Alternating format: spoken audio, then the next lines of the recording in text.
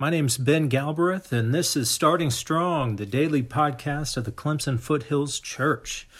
I'm broadcasting remotely from Baltimore, Maryland, in Patterson Park, just blocks away from the Chesapeake Bay.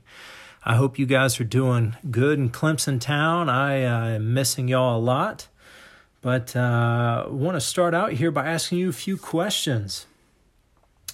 What are you headed for today? What plans do you have? What are you focusing on?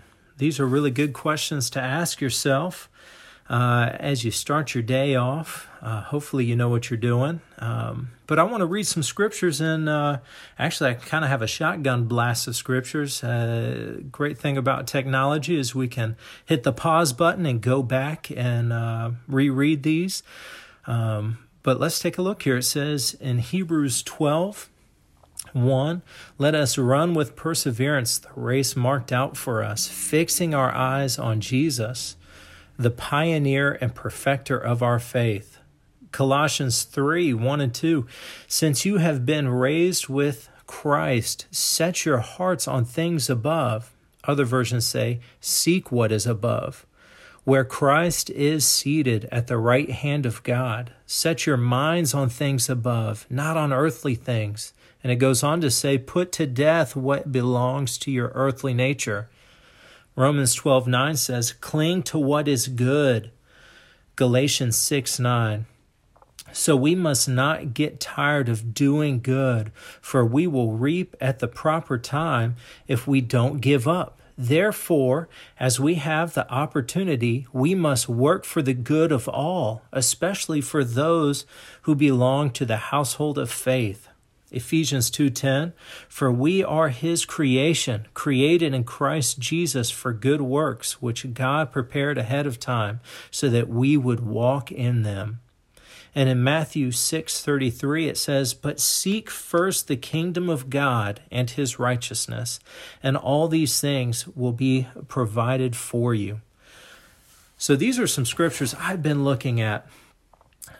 And my big focus, a thing I have been studying out and wanting to do is aim upwards. These scriptures talk a lot about fixing our eyes on Jesus, setting our minds and our hearts on Jesus. Seek what is above. It says to seek first the kingdom of God and his righteousness. I can't just look at what's in front of me. I really have got to look above. I've got to have my eyes fixed on Jesus. And Jesus is and was a great example, and he is our target. He's what we're aiming for in life. We see Jesus, he was thoughtful and excellent in everything he put his hands to. And that's the calling we're called to do, is we're called to aim in the direction that he was going. Everything he put his hands to, he did excellently, and he did thoughtfully. That's how I want to be. I am Mr. Coast. I just cruise. And really, I am striving to aim upwards in all my actions, from the small things like making my kids lunch to the big things when I'm serving people, and when I'm studying my Bible, when I'm trying to love and show people the love of Christ. That I've got to aim upwards. I've got to follow Jesus' example. I can't just do it my way. You know, the other thing that I've been reading a lot about is clinging to what's good, and to not merely be good, but to do good. Our goal is not to just behave. It's not just to be the good boy or the good girl that sits all nice and tidy in church. No, we're called to do good. We have got to work and do the good work that Jesus started. So today I want to ask you, could you aim any higher?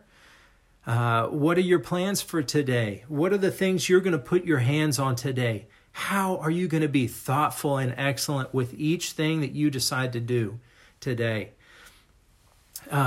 Are you going? Are you doing the good you ought to? You know, the Bible tells us if you don't do the good you should, that's sin.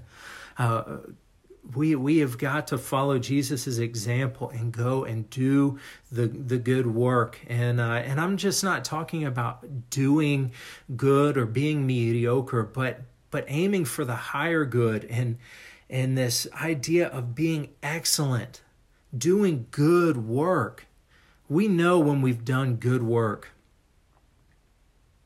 In Philippians 3:8, it says, "Finally, brothers, whatever is true, whatever is just, whatever is pure, whatever is lovely, whatever is commendable, if there is any moral excellence, and if there is any praise, dwell on these things." And man, with all the junk going on, we need to be thinking about this kind of stuff.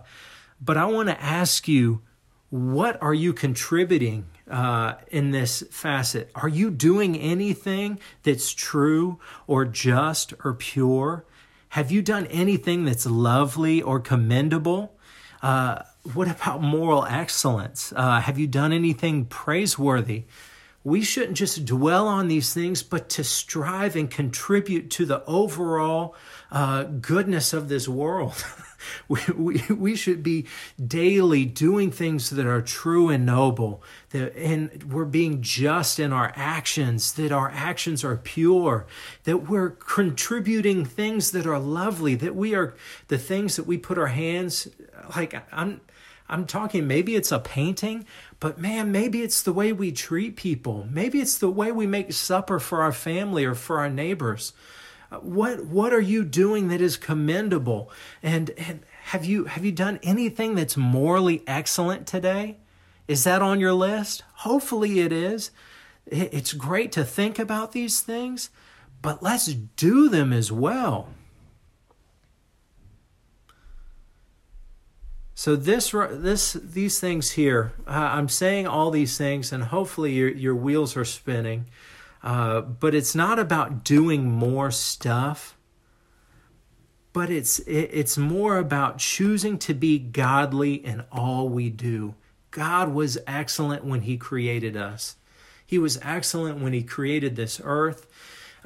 Jesus was excellent when He fed people. There was more than enough. When He made wine, it was the best tasting wine. When He healed people, He did it perfectly. He was thoughtful in all that He did. Let's choose to be godly in all we do.